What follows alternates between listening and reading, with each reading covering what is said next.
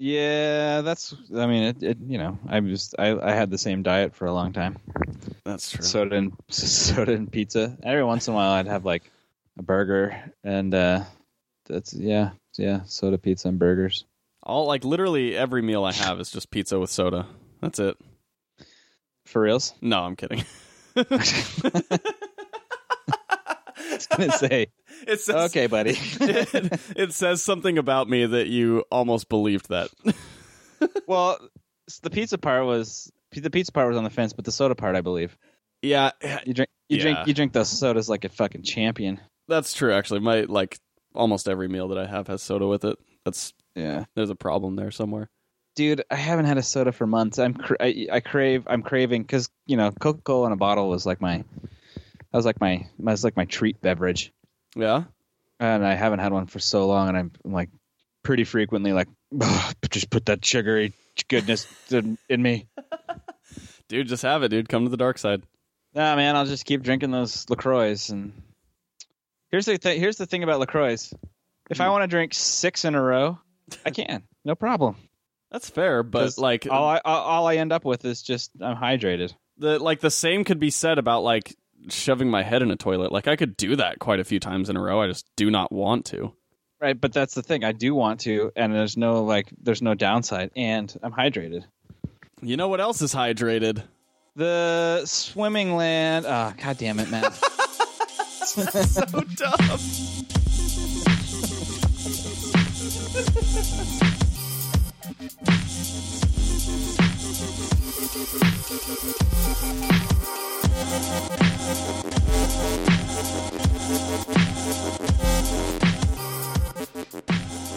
Welcome back to the Savage Land. As each and every week, I am Jason, and we've also got in the Utah Savage branch town. Who's over there? That's the USB for short. It's Matt. I am Matthew. And Rachel is out sick. She's been attacked by the viral beasts of the southern wild. What? She got the rage virus. Today we are going to be talking about Logan and Get Out. Before that, we'll do our typical catch-up, just like we do every week.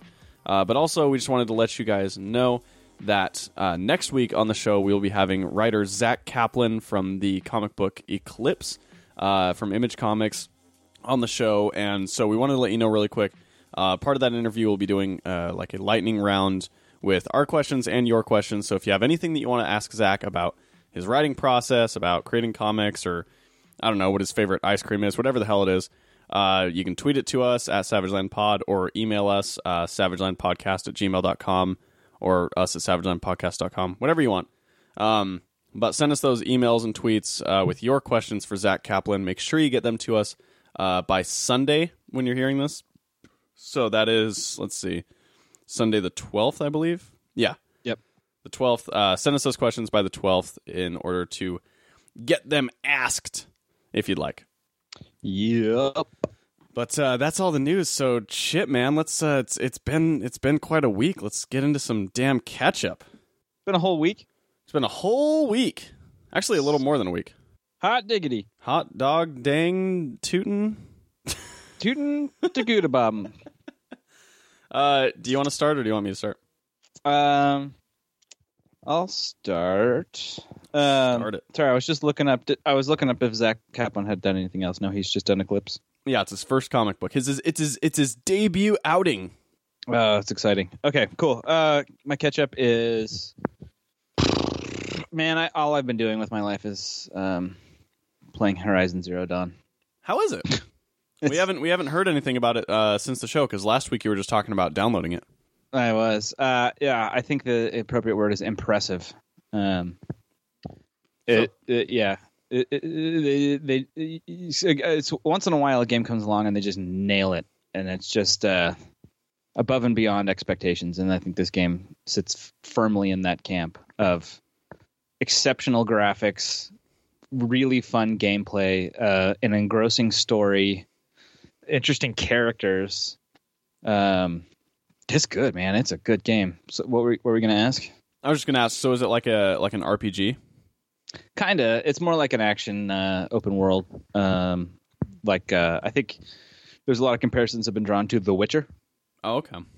I never ended up playing The Witcher, but that was good. I mean, might as well just play Horizon Zero Dawn at this point. But yeah, it's cool, man. It's it's like post apocalyptic.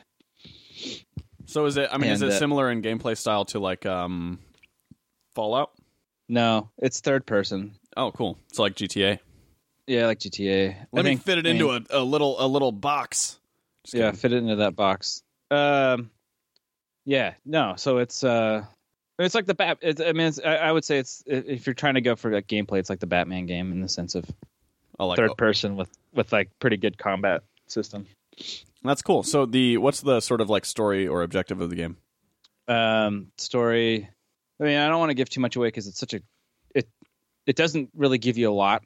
Yeah, like where do you like fun story? It's such a fun story to uncover. But the basic, where you start out. The intro, the intro premise is like, you're this girl, you're raised by this dude in this valley, this like protected valley, and he like teaches you how to be a warrior hunter, and you have to go like, he like teaches you how to like, sneak around, and he teaches you how to shoot a bow and arrow, and he teaches you how to handle these robots, deal with these robot dinosaur things. But there's really no explanation about why they're there or anything like that. And then the rest of and then you grow up and you go and like to join this tribe and to like become a member of this tribe or whatever, and then kind of shit just hits the fan and goes from there. But man, it's cool. It's a huge open world, and a good chunk of it takes place in what was Utah, was sort of the Utah, California, Nevada desert area. That's really cool. That's like a fun thing that's been happening in video games lately. Is Utah ends up being in it for a while. Yeah, like The Last of Us had Salt Lake City in it. Yeah.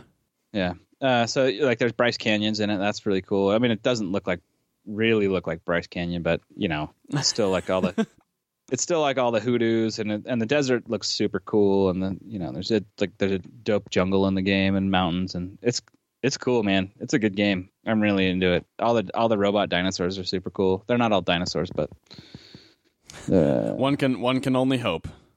Well, I mean, some look like horses or saber-toothed tigers or cows or birds and stuff. Do the dinosaurs reign supreme, or is there no like pecking order amongst the robots? There's a little bit of sometimes that's kind of fun. So sometimes you'll come across the robots fighting each other. Not as much, but sometimes. Oh, so it's like a world that's been overrun by robots. That's kind of cool. I like that. Yeah, it's super cool. And so you have to go figure out like your destiny and blah blah blah. And I'm not gonna. Are you a robot? Story points away. No. You're a human. Okay. But you have a cool little robot. You have a cool little robot interface, so you can like scan robots and do computer stuff too. It's kind of cool. Are you like a cyborg, or is it just stuff that you have? It's like a little like thing you can just like put next to your ear, and it can you can activate it like a Bluetooth. Kind of like a Bluetooth, yeah, exactly. That's dope. It's cool, man. I mean, it's interesting, and it's and then there's a lot of like. Crafting involved, which is fun. There's all sorts of stuff you can climb. It's dope, man. And the graphics are super good. I mean, I would say hands down top 5 games from the past 5 years. Oh wow. If not more. I mean, it's good. It is a good game. That's freaking dope, dude. Yeah, and right up my alley. That's the kind of games I like to play. Games I can actually games I can do well in, unlike any first person shooter on the online. Yeah. Cuz I will die. Like 8 seconds. Dude, Battlefront, I've noticed Battlefront on the PS4 is totally different than how it is on Xbox. I am so much worse on the PS4. Oh, you think it's just the controller, or do you think people are better? I don't think it's the controller. I think that there are legitimate differences in the game. Yeah, there very well could be. Like it, because the controls just feel different. Especially like, I mean, I remember like we had played like Fighter Squadron at one point. And like I was doing really well, and then I played it on the PS4, and it was the fucking like I couldn't kill anyone. It was weird. Huh? Yeah, I don't know, man. There's something about it. No, and I just suck at those games anyway. So Yeah, I get you. That's like I'm not that great at first person shooters. Like if I play anybody in like Call of Duty or like Halo or anything like that, I'm usually going to lose if they are even remotely good at it. Well, see, I like first person shooters if it's like a story based game, right? If it's like, I don't know, what's the last one I played? Far Cry Primal. I played that. That's a first person shooter, but it's not online, so I can actually, I can do all right. It's just when I play other people because I'm not good at that. Yeah, no, me neither, man. I'm not good at first person shooter online stuff. I'm good with like GTA, like that type of shooter. I'm pretty good with, but no. So anyway, that took over a lot of time. It's been a lot of fun. But we did watch. We're almost done with the third season of Silicon Valley, which is super funny. Dude, have you watched it? I love Silicon Valley so much. Did you watch? You watched the third season? I believe so. That one, like, when did it finish? I don't know. Not too long ago. It's the one with when Pied Piper actually gets money and they start making a platform, and and then the boss, like, he tries to get him to make a box instead. Yes, God, I love that season, dude. Oh, it's super good. So we're not quite done yet. We're almost done, but I'm loving it, man. That's just good, funny comedy. It really is. Like, it bums me out that the seasons are so short of Silicon Valley, because they're really good. Yeah, I mean, you're sacrificing quantity, but you're getting some massive quality. Yeah, and I think there is something to be said about that, because most shows try to drag out their seasons for so long now that, in a way, it is refreshing for a show to stick to 10 episodes a season. Well, to stick to 10, and specifically because that's all they need, right? They tell the whole story. It doesn't need a ton. Yeah.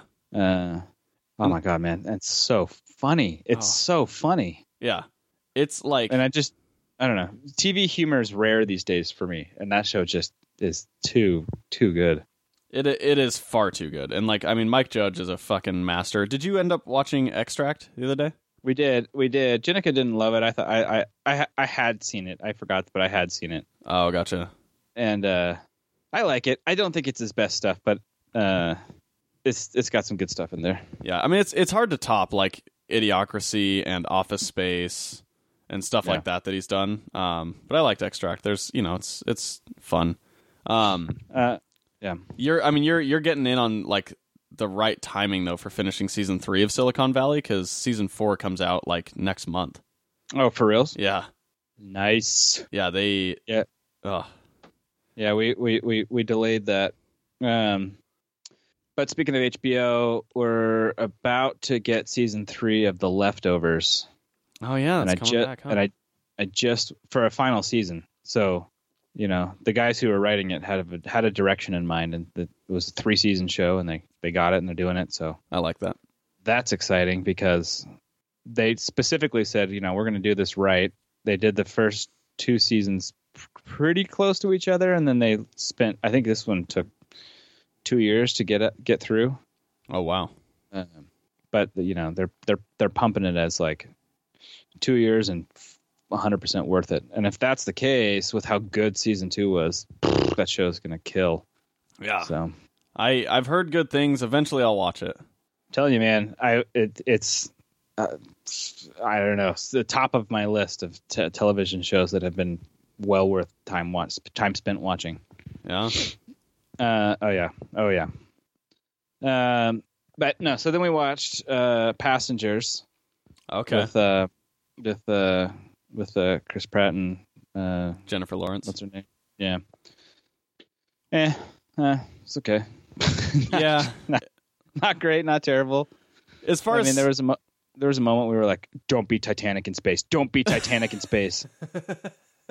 And it wasn't, but it also, as soon as that movie ended, we were like, "Oh, they could have done this, and they could have done this, and they could have done this, and they could have done this, and they could have done." There's just a billion different things you could have done to get out of that situation. Yeah. And I just didn't like it. Nope. As far as science fiction goes, there were certain parts of it that were fun and imaginative, and I think were a little unique. But then, like, a lot of the story elements of it were definitely not as creative as they could have been. No, man, it was like you're touching on something, you almost have it, and then you just fall back on tropes, and it's just like, come on, guys, you're so close, and you fucked it up. I don't know. That seems to be the path of science fiction these days.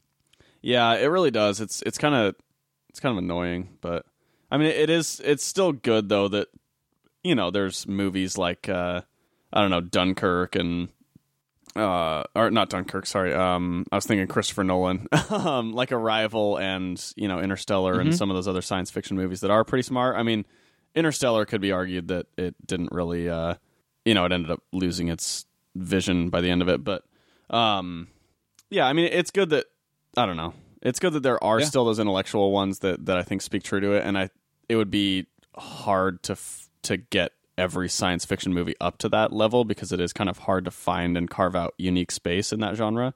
Sure. No, I'm with you. And I don't know. We saw that trailer for that new Life movie. That looked kind of cool. It looks kind of cool, but I also feel like it's going to be another one of those movies where you watch it and you go, "Oh, okay." Yeah. It could be. It's going to be Alien, but not Alien. Yeah. It's like, I don't know, every time I watch that trailer, I go, oh, this looks really cool, but I always feel like there's just something in that movie that's just like kind of off. Right. Did we talk about the Alien trailer? Because holy shit. Oh, yeah, that new trailer. No, we did not talk about that. Go ahead and talk about that.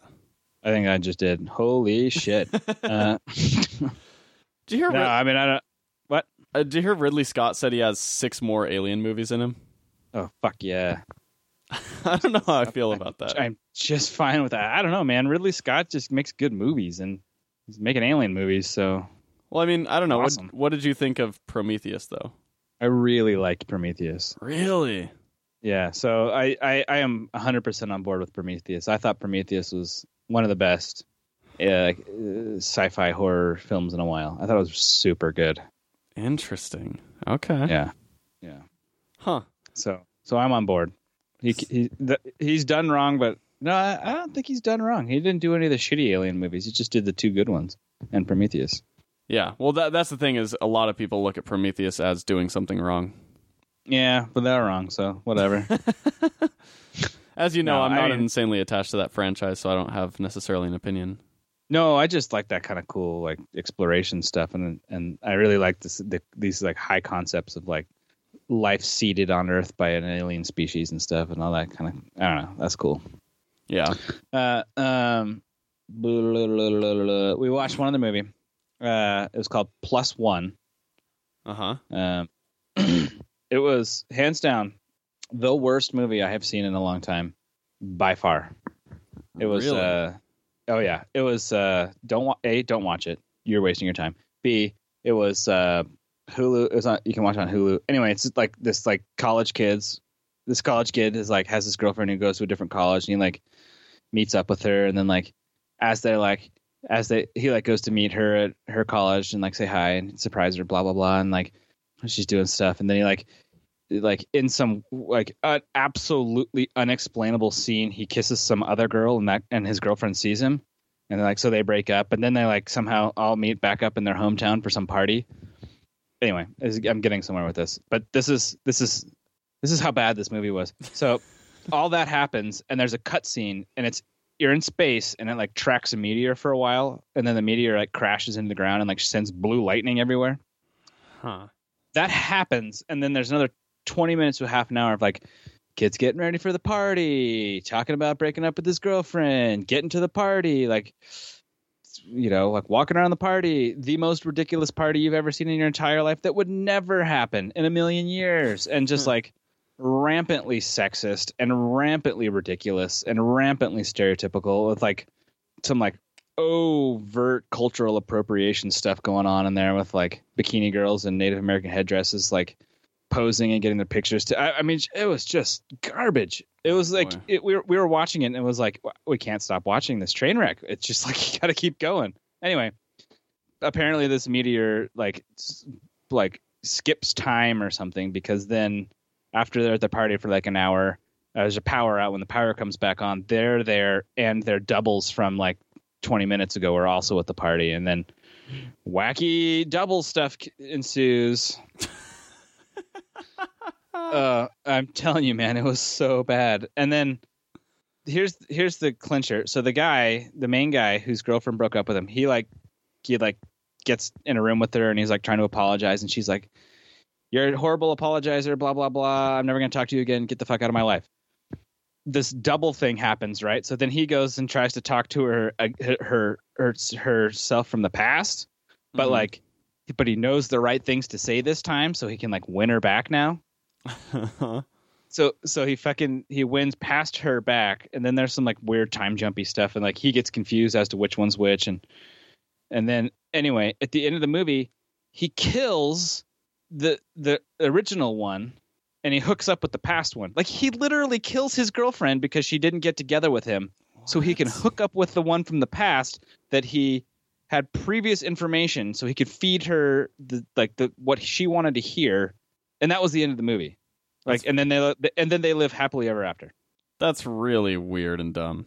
It's the dumbest thing I've ever seen in my life, and honestly, I would say don't watch it, and I would almost say watch it just to be like, just to watch the train wreck happen. It was like full steam ahead, garbage machine. It was unreal. I haven't seen a movie that ridiculous in a long time. And then I went on to IMDb. It's got like 66% rating, and like I'm going down the like user reviews, and people are like, "This movie's so original and hip and cool, and like it just changes like all these like new ideas and you know." And I was like, what is happening to humanity right now? Yeah, I'm looking at it on IMDb right now. It's got a 5.5 rating, which like that blows me away that more than half, like barely more, but more than half of the people who rated this movie are rating it well. The guy who wrote and directed it, though, directed the Last House on the Left remake as well. Oh boy. Yeah. I'm telling you, man, it is not worth your time, but it's so worth your time. Like, I would say that's like get together with friends and drink a lot and watch that movie, because that could be pretty fun, just to like hang out and watch a shitty movie and enjoy the train wreck. Yeah, like just a drink and talk some shit on the movie while you're watching it type thing. Yeah, because there's a part in the movie where like the current time and the 20 minutes in the past time, like they decide that the other time is out to get them, so they all like gear up with weapons and attack each other. I swear to God, man. Huh. It was so ridiculous. Oh, wow, man. The dude, I don't know. This director seems like a chump. He's got 2 movies that he directed coming out this year, which usually if you're directing 2 films in a year, that's, I don't know, it's not a good sign. Maybe you didn't do something right. Yeah, like, because it's just, I mean, that's a sign that you're just like, either like you're just kind of either mailing it in or doing something that's not very creative, or I don't know, like no, like nobody directs 2 good films in 1 year. You know what I mean? Right. I mean, unless I'm wrong, if anyone has any examples of somebody doing that, feel free to prove me wrong, but I'm not going to look it up. Oh. Well, anyway, so long story short, yikes. Yikes. Yeah, and the main actors got the weirdest little shitty smile face. I hate him. That's always the same kid. He's the same kid who was like the main bad guy in The Purge. And he's got a really weird little, like, he's got like a straight mouth with like 2 like pretty upturned little Joker turns at the back of his mouth. Okay, yeah, I know. So he's like always kind of got a shit-eating smile on his face. He's typecast as like just the conniving little kid that you hate. Right. Ugh. Fuck that. Yeah. Fuck that. Anyway, I'm that's all you got? I think that's all. I think that's plenty. All right. This week, let's see, for my catch up, I read the first 2 books of AD After Death written by Scott Snyder and with art by Jeff Lemire. Oh yeah, is that super good? It's insanely good. So first off, the book is so I guess Scott Snyder has kind of been stewing on this story for a long time, and I guess like he and Jeff Lemire are really good buddies, and he was talking to him just about the story and how he kind of wanted to do it as like a novel, you know, or he wasn't sure how he wanted to execute it, and Jeff was just like, dude, just like write it prose, and then like let's, you know, like come up with a fun way to do it. And so it's cool because it's got a ton of prose in it, kind of like Black Monday Murders does, you know? Mm-hmm. But the way they do it is like he kind of has he has a journal because he was part of like an experimental like program type thing that they did for a bunch of people where they essentially cured death and disease. And so he's been living for hundreds and hundreds of years in like this sort of utopian society that's kind of above the rest of the world, above all the like pollution and all this stuff. And like the rest of like the kind of world down on the surface is sort of unknown or abandoned. But he's been keeping record for so long because when you live for that long, you know, the sort of conceit in the story is that you kind of forget the details of your life and the people that you knew after so many hundreds of years, right? Yeah, sure. Yeah. And so there's people with like all these sort of past relationships and stuff like that they don't remember, but this guy has been keeping like journals and kind of logging his life ever since he was a kid because he had kind of some tragedy and stuff like that. And so all of the stuff that he's telling about the early portions of his life are written in prose, and like every either every page or every other page, depending on the scene, has just like kind of one sort of watercolor illustration by Jeff Lemire on it.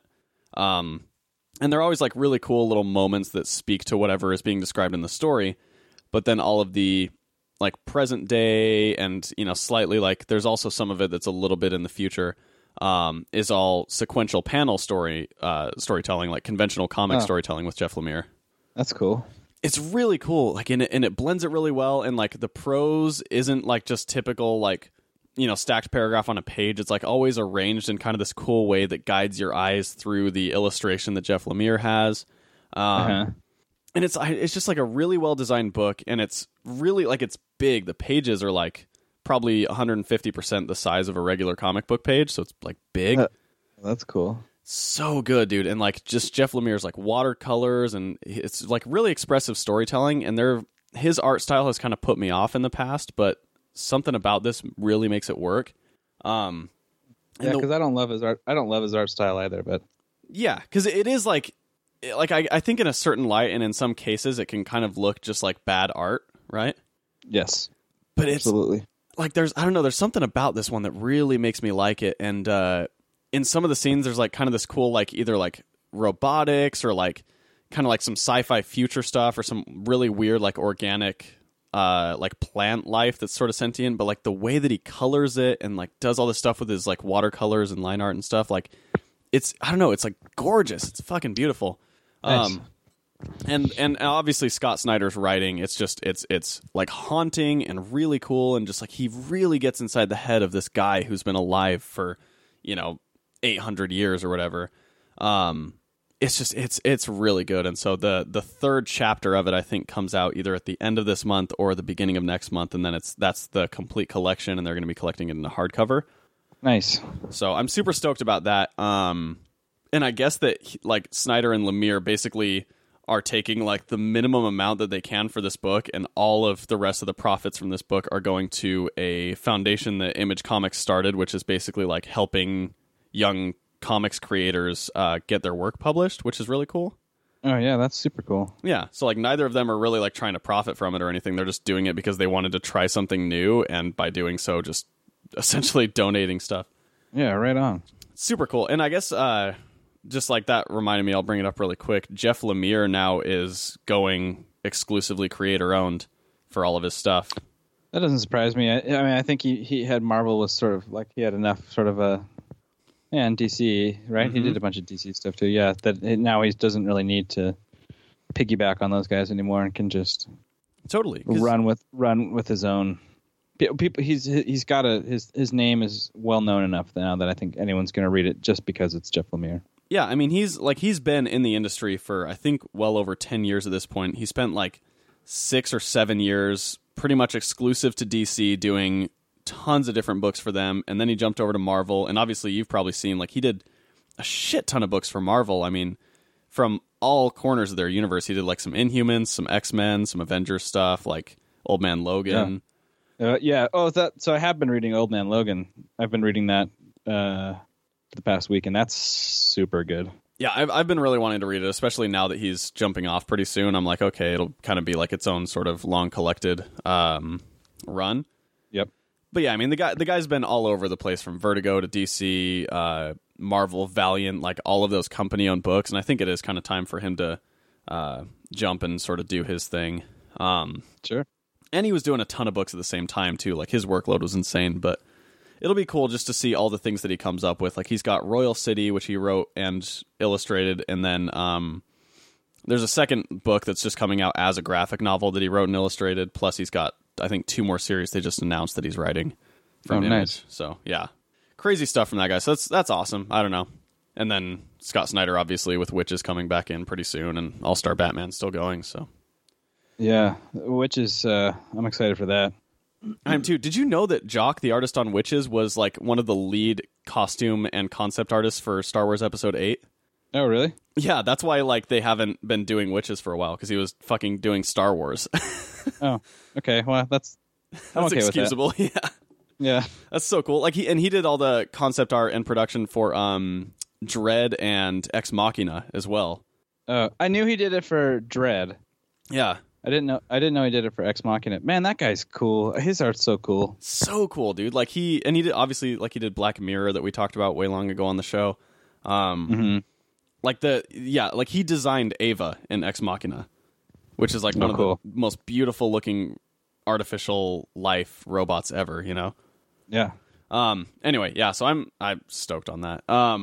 And then I read so Bright, we talked about the trailer last week, coming out on Netflix.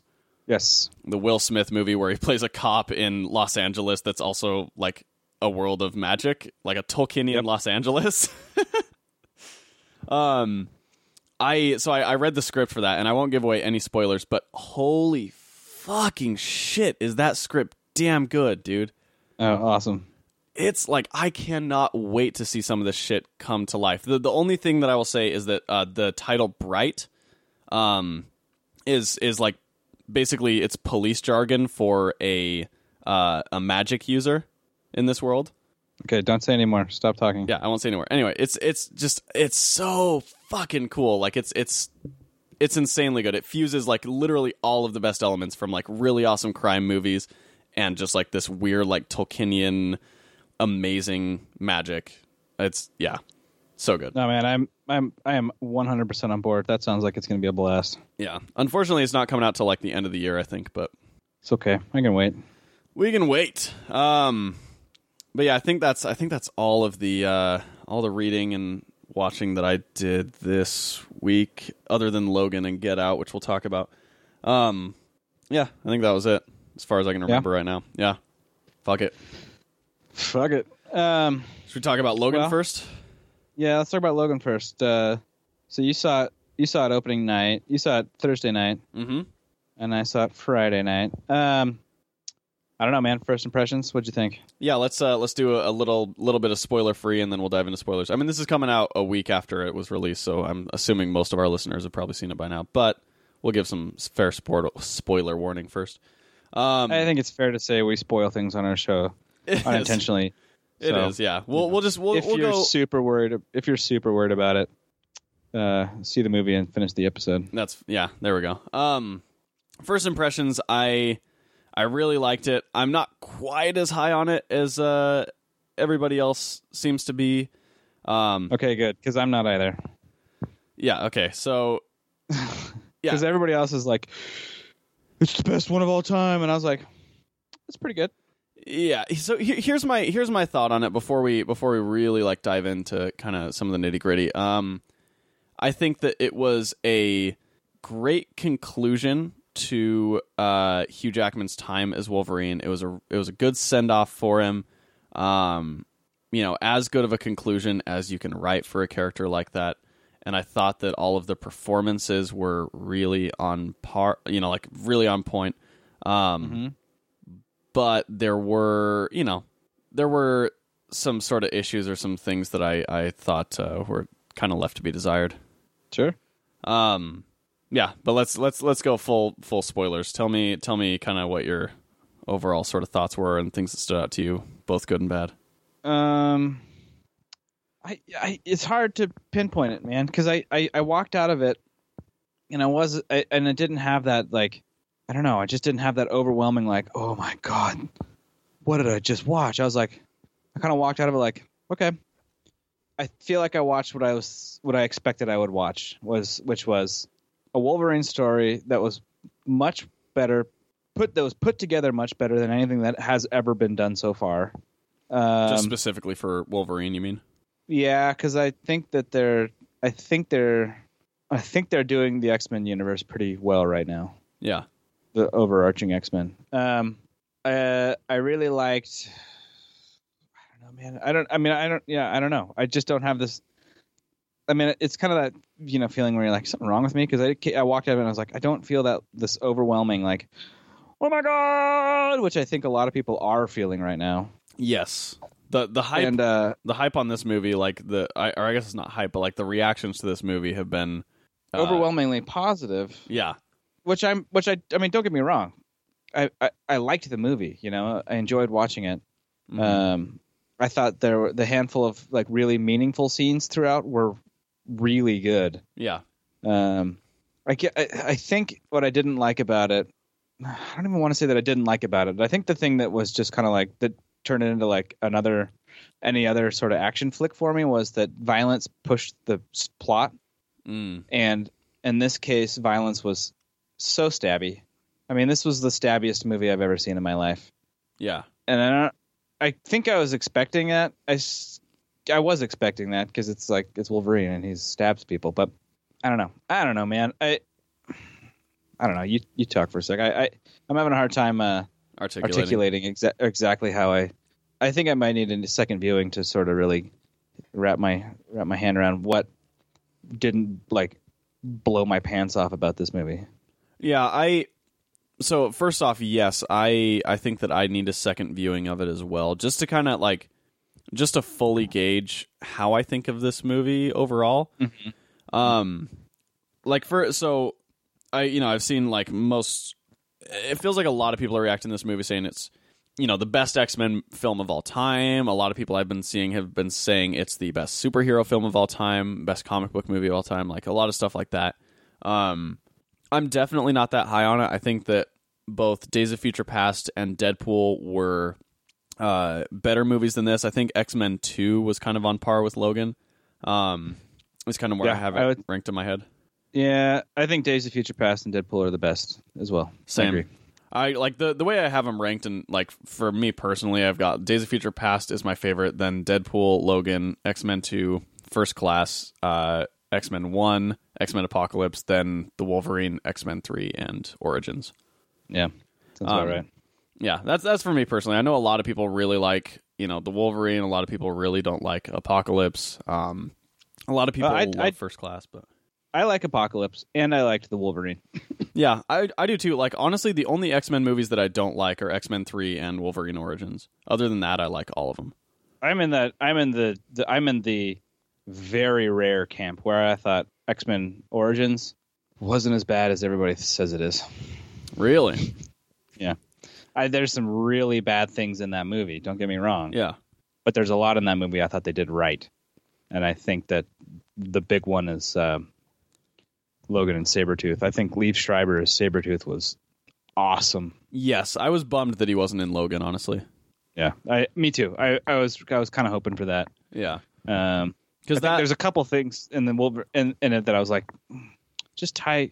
I mean, you don't have to tie it up, but it would have been kind of fun. Yeah, I think that bringing it back to his relationship with his brother would have been a really cool way to tie up the whole franchise. Like you remember a while ago, I kind of wrote like a spec story for what like Wolverine. Yeah, what I would want as a third Wolverine movie, and it kind of centered around Logan's relationship with Sabretooth, and kind of like the whole sort of Weapon X type of thing where you have Logan and Sabretooth who are kind of like dark reflections of each other, plus now X-23 who is sort of like this innocence that they both started out as, you know what I mean? Like she kind of represents their youth with this great ability and this sort of like violent thing within them.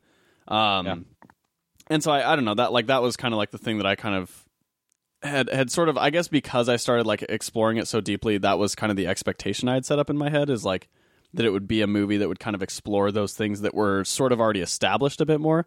And just kind of bring that to an end, because I think that brotherly relationship, since it's been there since the beginning of his life, whereas like the thing with Professor X is meaningful, obviously, and all that stuff. But I thought it would have been cool to sort of bring the beginning around to the end and have them kind of die tragically, sort of together, like kill each other almost. Mm-hmm. Yeah. Uh-huh. But there's a couple ways I think I would have preferred to have seen Wolverine go out, but yeah, I thought like I don't know. Yeah. So maybe this is a better way to describe how I feel about it, because if let's say this was all we had, right? Or I don't know how to phrase it. Like, I don't know. The X-Men world is such a mess. Yes. That I think maybe because they reference all the old movies, right? Well, mostly just the first X-Men. Well, and the Wolverine is referenced with the samurai sword. Was it over his bed? Yeah, over his bed he's got that samurai sword. That's the samurai sword from Wolverine from the Wolverine. Oh, I forgot about that scene entirely. Him having the samurai sword in this movie. Huh. Yeah. I don't know, man. Maybe that was I don't know. I don't know what my problem is. Maybe I'm just broken, but the timeline is a little messy. And by the way, I do want to say that like I was not at all trying to say that I wrote a better movie than these guys did. No. I don't think you were saying that at all. No, I just was kind of adding on. Because I think I don't know, man. I mean, I think there's like so much other important stuff with Wolverine, and that maybe that was what was hard for me. It was like I don't think Wolverine would just go to be a. It seems somewhat out of character for him to be a cab driver at the end, Yes. So that was kind of my big problem with this is like the point that he starts out at was so like just weird for him. Yeah. Because we see it like in Old Man Logan or in like, Death of Wolverine, some of these sort of like older Wolverine stories where it's kind of like post-apocalyptic and he's at the end of his, rope or whatever. Like he's never doing something like that. No. You know what I mean? Like he's sort of like found a life for himself in the woods, or yeah. It seems more of that kind of a guy who's going to like go back to simplicity and avoid people, not be a cab driver. I don't know. It just didn't feel right. But I mean, that's sort of but I do. So to then contradict myself, I think part of that was specifically because he was doing it for Xavier. Yeah. Which is, on the other hand, I can also see that. I can also see Wolverine acting in that. Doing that kind of a job specifically to take care of, basically his father figure. Yeah, there were a lot of ways to do it. I think that the reason that they had it be that specific thing was so that they could, make it a plot device for him to come into contact with Laura and I forgot her mom's name. I don't remember. Speaking of Laura, yes. I thought that actress stole the show. Yeah, holy shit! I thought she was the breakout thing in that movie. She was so good. She was insanely solid, and I don't know how old that actress is, but my God, 8. I mean, Jesus, she can't be more than 10. Yeah, it's insane when they find such skilled child actors. You know what I mean? Oh yeah, no. So that was Daphne Keane. To talk about the positives, that was definitely one of them. It doesn't say how old she is. Damn, that's annoying. Yeah, she's only been in one thing before. She was insanely good. I guess she's half Spanish. Okay, so she's between 11 and 12, somewhere in there. Makes sense. So that was super good. I just like a quintuple warning about spoilers, but I felt like Xavier's death was rushed. Yes. And like of all the characters ever that would like be taken out in some movie, I don't know, man. That didn't feel. It felt like he was trying to go for like one quick jolt of like it happened. Yeah. And I think that character deserves more. And something more. And I'm this is why I'm having a hard time articulating myself, because I'm constantly contradicting myself, because that was roughed, but then the whole scene where he's like burying him and crying and like that was like super emotional. Yeah, and that was really hit home. Insanely emotional.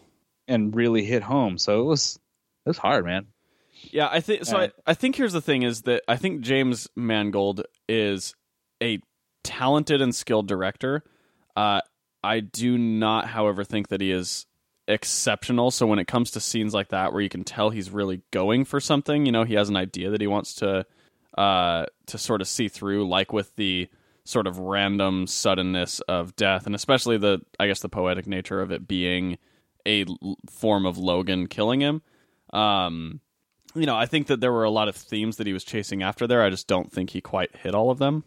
Yeah, I agree. No, but I mean, overall, I really liked it. I thought Stephen Merchant as Caliban was super good. That was great. It kind of made me wish that he had been Caliban in Apocalypse. Yeah, for sure. Isn't it weird that those movies were like back to back and it was a different Caliban in both of them, Well, I think they're trying to make him look older specifically. That's fair. That was really cool. I kind of liked the fact that it was a post-apocalyptic story, but it was only really post-apocalyptic for mutants. You know what I mean? Like the rest of like America was kind of like, it was like the rest of America was kind of like doing okay, and just sort of okay, like all the humans. But speaking of that, do they put them? Are they now bound into a trap? Like, did that spoil the end of the X-Men movies, or is this supposed to take place in a different universe? It's a different timeline. So this, so this takes place in the other timeline that was created after Days of Future Past. Okay. The one where like everything, like he came back and everything was all happy, sunshine, good after all those years. Right. Yeah. So yeah, this is that timeline. So like there's a bunch of alternate things that happened. A lot of the like fence posts and stuff like that are still kind of there. But then like it also doesn't make sense because then how does he have the samurai sword and all that's like, I don't fucking know, dude. I don't even know. The timeline's such a mess. Yeah. Maybe it's its own timeline. Who knows? But here's the last thing I'm going to say about it. And we can, unless you have anything else, we can move on. But the last thing I'm going to say is I think the thing I disliked most was that X-24 was literally a clone of him. Yeah, and it's like the same like villain problem of you can only fight a villain who has the same powers you do. Yeah, it's the Superman complex, where like exactly. It's I think that go ahead. I think he could have made a better movie where the villain isn't as much another supervillain, but the villain is just Wolverine at the end of his days, right? Yeah. That's the antagonist of the movie is Wolverine himself, which they had in the movie, but then they had to also include like evil Wolverine, which I was like, you don't need to do. I don't know. I think that's probably the biggest problem I had with that movie. Yeah, I think, and it was another case where like, I don't know, having Sabretooth in that role would have actually put some emotion into those fights. Exactly. Because it's like, with Logan fighting a clone of himself, there's absolutely no emotion there. It's just like, oh yeah, I should probably kill this guy who's better than me because like he's trying to kill me and he's not a real human or whatever.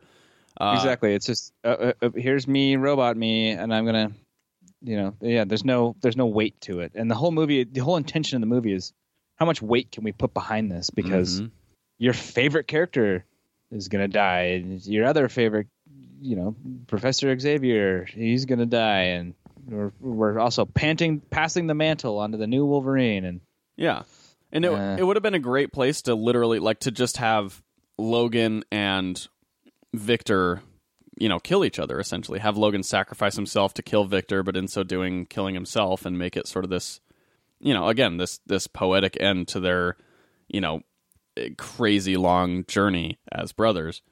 And I also, post the I don't like how that battle ended either, but his death scene was really good. Yes, and super touching. And like the thing that got me the most about that whole death and burial scene was the little fat kid who was holding the Wolverine toy. It was just like, oh, tearjerker. Yeah. Oh, totally. And then I mean, freaking, Laura's reaction to him dying too. She's like, just like the sort of desperation and like that. I don't know. Again, her fucking performance could not have been better. She crushed it. So here's the other thing that's frustrating to me about this. This movie ends on something that I want to be the future of the X-Men movies. Mm-hmm. Do you know? I like the New Mutants type thing. I want it to be the New Mutants, and I want it to be those kids. I want it to be this little group of minority kids, and you can get back to the roots of like this is a good segue and I get out, but to like what makes the X-Men X-Men? You know, like using the X-Men as a metaphor for minorities and using it for people who are different. Yes. And now you've got this group of kids. You've got X-23, who's like, the new Wolverine. She can be the star of the show. She's proven to be an amazing actress. And then all these other kids that didn't have enough screen time, so they're, you could be slightly interchangeable there with the actors, but that'd be good, man. That would be a good future of X-Men, because then you can start from scratch. You can say brand new team, brand new everything. Yes. Throw out all the old X-Men stuff, and start fresh, start new, do something different. Quit rehashing. Yeah, stuff we don't need rehashed in the X-Men universe anymore, because you're doing it to death and it's not good. Yeah, I mean, and that's the thing is, I would love for that to be the New Mutants movie. They are developing a New Mutants movie, but it's pretty obvious that won't be what it is, because James McAvoy has been heavily rumored to be in the New Mutants movie, which means that it'll be kind of like in that 80s 90s X-Men timeline. Which, I mean, that that's good, whatever, like take it in a new direction, but like, yeah, these kids, like, that's all I could think the entire time is like, damn, I want a New Mutants movie with these kids. With Richter and with Laura and all these other like new interesting mutant kids that have like been fighting for their lives and have this common bond of like being totally grown in like a little study, like a little earthquake power and some nature power and ice breath power and like something different. Yeah, absolutely. So I'm 100% with you that if they squander the potential at the end of that movie, that will be a waste. Yeah, especially just purely, if for nothing else, the fact that Daphne Keane is like a perfect X-23 and would be amazing to center a movie around. Yep. And I thought it would have been like before the movie came out, I thought it would have been cool to have her like in the X-Force movie, like as sort of like a Wolverine stand-in, but she's a tiny kid like that's crazy violent and serves the Wolverine role, but in like this weird turned way. Yeah, that'd be cool. I thought that would have been awesome. But they are, I mean, it does seem like they might be going in sort of a new direction with the X-Men. Like the shooting name or whatever is Supernova. They'll have a different title, but it seems like they are kind of going in a different direction with that, because the rumors are that A, Bryan Singer is not going to be directing it. B, it's going to be kind of like more of a sci-fi space, Dark Phoenix saga, like, but more cosmic. Which I think would be cool to take the X-Men films in, because that's something they've never really explored, is the cosmic area of the X-Men franchise. And I think it would do something to separate that franchise a bit more from like the Deadpool and X-Force movies and stuff like that. Keep them a little more separate thematically. Sure. But I don't know. I mean, I guess, we'll have to see. The future does sound promising for the X-Men films with the sort of two separate kind of universes they're building. But it will be disappointing if they squander the potential that sort of entirely new young cast has given them. Oh, I mean, they've got something ripe right there, and then I know it, man. They're not going to do anything with that because they're stupid. Yeah, probably. Only time will tell, though, and we can hope that the X-Men films continue to be great, so that they don't have to get absorbed into the Marvel Cinematic Universe and get underserved. Yeah, because that's the thing. In that expansive, large universe, the X-Men franchise will definitely get underserved. I think you're right, and I think that I wholeheartedly agree. I think that'd be a mistake. I think that at this point, there's no niche for that anymore. Yeah. It's too late. You can't dump them in there and. No, not after like 12 movies, or 10 movies, however many it is. Too much. Yeah, and like in the comics, they've never blended well together anyway. Like the Avengers side of it and the X-Men side. That I disagree with, because really? Yeah, I do. I think that one thing I really like in the comics, I think it works really well, that they are separate in the comics, but they when they bleed over together, I think it can work really well, and I think they've done some really interesting stuff with it. because a lot of the X-Men have from time to time been on the Avengers. Yeah. Storm's relationship with Black Panther's like always been really a big thing. I guess my biggest problem. Go ahead. Oh, I just I think they do it. They can do it really well, and it's really fun to see. And I really like how they've touched on that because they do keep them somewhat isolated. I mean, the X-Men do sort of live in their own world, off from the rest of the Marvel stuff. So I think it's absolutely possible, but I don't think it's possible to put that. But here's the thing: they've had the time and the space and the ability to, comic books, man, they can put them out monthly. So there's just like they've got the medium there to be able to really do that. And it doesn't always work, but when it works really well. But to put that into the movies at this point, it's just it's way too late. Yeah, and it would be force fed in, and then then you would probably get another rehash of the X-Men origin story and all that kind of stuff. And it's like, nah, we don't need that anymore. Maybe in like 100 years, you know what I mean? But like, you don't need it right. You don't need it right now. The concept of mutants has been very well explored. Yes. I guess the biggest disconnect has always been for me that the X-Men and the Avengers both exist in the same universe where mutants are feared and reviled, where superheroes or people with powers who aren't mutants are kind of worshipped and revered. You know what I mean? Like that sort of like the difference there has never made any sense to me. Like why the population of the Marvel universe would hate mutants, but then be totally cool with like Thor or Captain America or, any of the other Avengers with superpowers. Sure. No, I mean, that's an excellent point. But yeah. Yeah. I don't know. Anyway. So rating? I'm going to give it, 7 out of 10 snicks. Nice. I'll give it. I'm gonna give it 5 out of 6 Wolverine claws. Okay. Actually, wait. I'm gonna give it 5 out of 6 X-23 claws. Ooh. Because she has the 2 in her feet and then the 4 in her hands. That's correct. Ha! Gotcha on a technicality. Yeah, it was good. It wasn't Dark Knight level and it wasn't Days of Future Past level, but it was really good. Anyway, no, I would definitely not put that on anywhere near the list of best superhero movies. Yeah, like Dark Knight. I'd put it up high, but I wouldn't put it at the top at all. Yeah, Dark Knight, Winter Soldier, Days of Future Past. Like those are kind of my 3 tent poles. Yeah, Civil War. Yeah, Civil War is really good. Okay, so should we move on to Get Out? Yeah, because we both just saw it literally right before we started recording. Fuck yeah, we did. Were we gonna have a special guest join the show or no? Oh, I don't think so. Well, we can just start going. I'll find out. Okay. So yeah, Get Out. I'll set the scene while you find out. Get Out is the directorial debut of Jordan Peele from Key and Peele fame. Not a comedy movie though, and not starring Jordan Peele in any way. It is a horror movie. This film features a lot of new talent, actors all over the place that you probably haven't seen in a ton of things before, but it is about a young African-American man who visits his Caucasian girlfriend's mysterious family estate, and boy, do things go awry.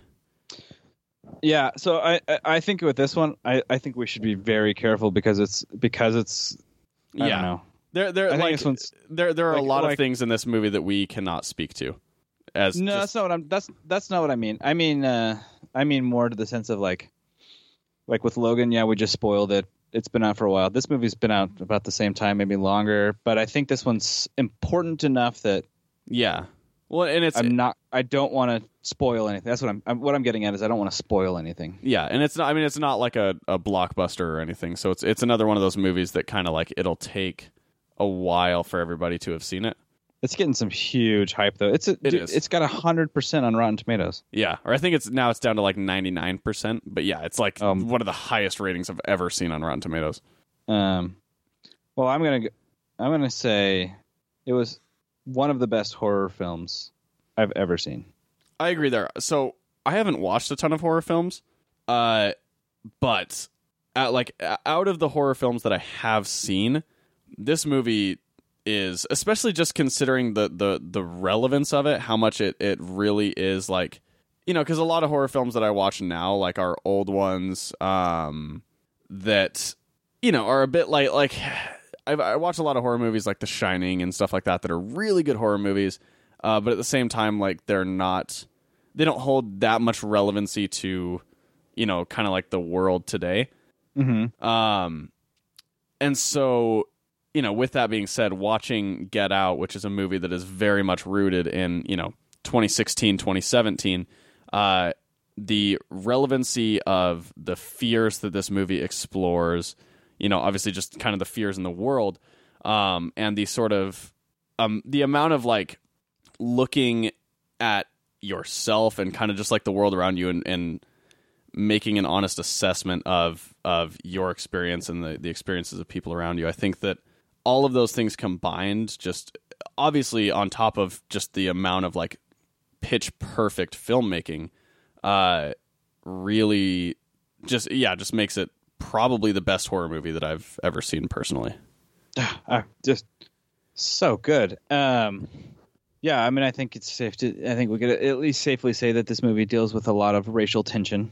Yeah, I mean, I think we could talk about stuff that's shown in the trailer. You know what I mean? Yeah, like, I just don't want to say too much because it's like, I don't know, it was so cool. But I don't know. I think at the top of my list was I think this movie's with sort of what's going on in the world right now. I think this one's a very important film to see. Yeah, and a very important film to watch.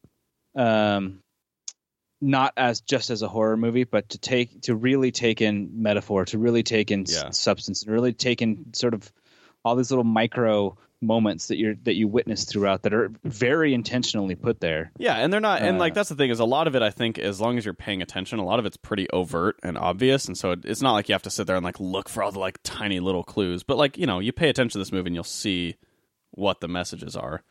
Yeah, and it's just like it's such an. I mean, he specifically said I was going to read an article before we started, and I didn't get a chance to get through the whole thing. But he said, what's scarier than real life? Yes.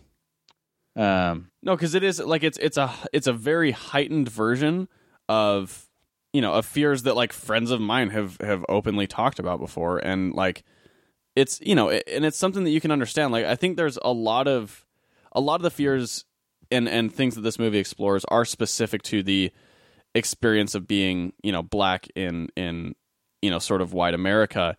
But there are a lot of those feelings, you can kind of like, you can remember like and relate it to sort of feelings that you have of like just being in a place where you don't feel comfortable or, like kind of a new place where things kind of feel hostile and being sort of out of your comfort zone. And it's like, just putting that on a grander scale of like, oh, and that's every day, Mm-hmm.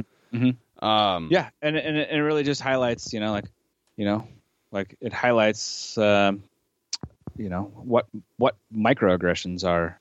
Yes, it highlights, what, I don't know how we sort of view racism by not viewing it. Sort of, does that make sense? Or the ignoring racism or trying to be like, I don't see color. Yeah, exactly. Like trying to be colorblind, and what I like about it too is that it does like it. There's a lot in there that you kind of can look at and go, oh, that's like, talking about the divide between our country. But it's also like, I think it does do a good job of sort of pointing a bit of a finger, or I guess shining the mirror at the liberal white America that's like, oh yeah, no, we're post racism, we're post racial, and like.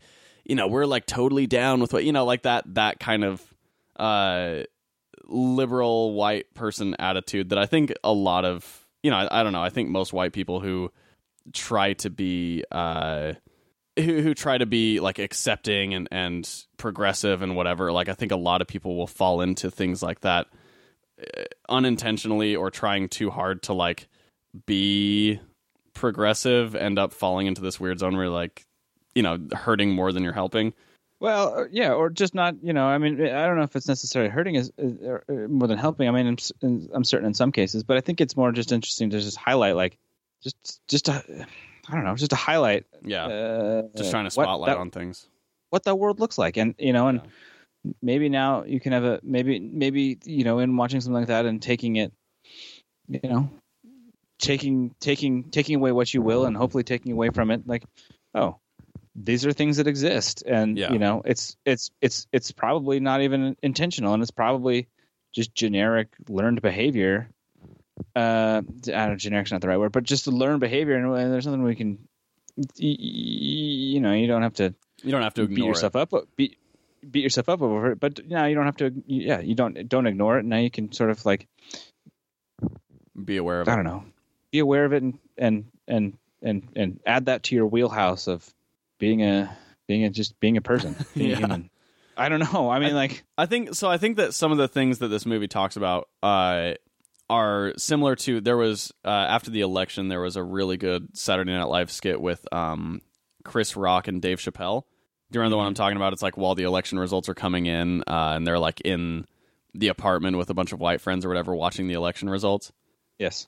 It's really good. And I think that like some of the things that skit sort of talks about is a lot of the themes that this film explores, but in sort of a different way. And obviously a different way. This is horror and that's comedy, so of course the approach would be different. But yeah, I don't know. And then, I mean, just, sort of to shift and talk about the pure filmmaking of it, this movie was directed like so masterfully. Like every aspect of it, it's insane for this to be somebody's debut as a director, the first time they've ever directed anything, and have it be this good, I absolutely. I mean, I don't know. I do. I think this was. I don't know. I think this is one of the best movies I've seen in a long time. Yeah, I mean, I was just like, I was watching the, just kind of like observing some of the shots and the lighting and kind of the framing that they use to build tension and to like make things feel so uncomfortable. And obviously, there's a lot of really cool abstract things that they kind of explore in it. That it was incredible to watch that type of stuff come out of somebody who's never done it before. Sure. Oh yeah. It was good. Music was super good. The acting was super. I mean, fuck man, it was a good movie. And I feel like with Jordan Peele, like I don't know, I almost expect him like the next thing that he directs or writes, because he did write and direct this. I almost feel like the next thing that he does will probably not even be horror or comedy. Like it almost feels like he's starting to try and build this sort of Swiss Army knife, utilitarian, like I can do everything sort of rapport. Yeah. And it just like watching this movie and how incredibly like just capable he was at something that he's never done before. Like it made me super excited to see where he goes next with it. Absolutely. Yes. No, I don't know. It's tricky. I don't want to get too into all the details of the movie, but I think the details of the movie are what is important about this movie. Yes, very true. We can like. I think this is worth a revisiting. I think it's worth a revisiting. We can get. I'd love to have some people of color on to talk about it as well, and really sort of like. I think it's I just think it's a really important movie, and I think it would be worth talking about. Yeah, no, I've actually more in depth than like, it was really good. I liked it. Yeah, I've got a friend that I'm actually working on probably soon a new podcast to add to our sort of repertoire with. He's I think he's seeing it either tonight or tomorrow, that we could bring back on at some point soon and kind of talk to him about it, because he and I talk movies a lot. I work with him. And we talk movies a lot in general anyway, like, Star Wars and just random shit like that. And we were talking about this movie, kind of building up to it. And I don't know, just, I like, it's a very interesting perspective, especially, just the cultural relevancy of it. And so since we're probably going to be having a podcast with he and I on our website anyway, it'd be probably a good time to, bring him on our show and talk about that and talk about this movie and all that stuff. Yeah, that'd be awesome. So, well, I'm gonna give it a rating. Yeah, I'm gonna give it. This one's hard to find a way to rate it. It's not a gimmicky comic book movie with an easy thing to rate. I know, right? I think I'm gonna give it I don't think I've given anything a perfect score yet, so I'm gonna give this. I think I'm gonna give this one a perfect score. Oh, fuck you! I was about to do that too. Because it's especially in the horror genre, and especially in the horror genre today, it is so fucking rare for a movie to completely blow me away like that. No, yes. If this was not in the horror genre, I'd be classifying it somewhat differently. But because it's in the horror genre, and because of the cultural importance of this movie, and because of how masterfully it was put together, this gets a perfect score. It's a perfect storm of I think a lot of things that contribute to how good it was, and so I think I'm going to give it a perfect score as well.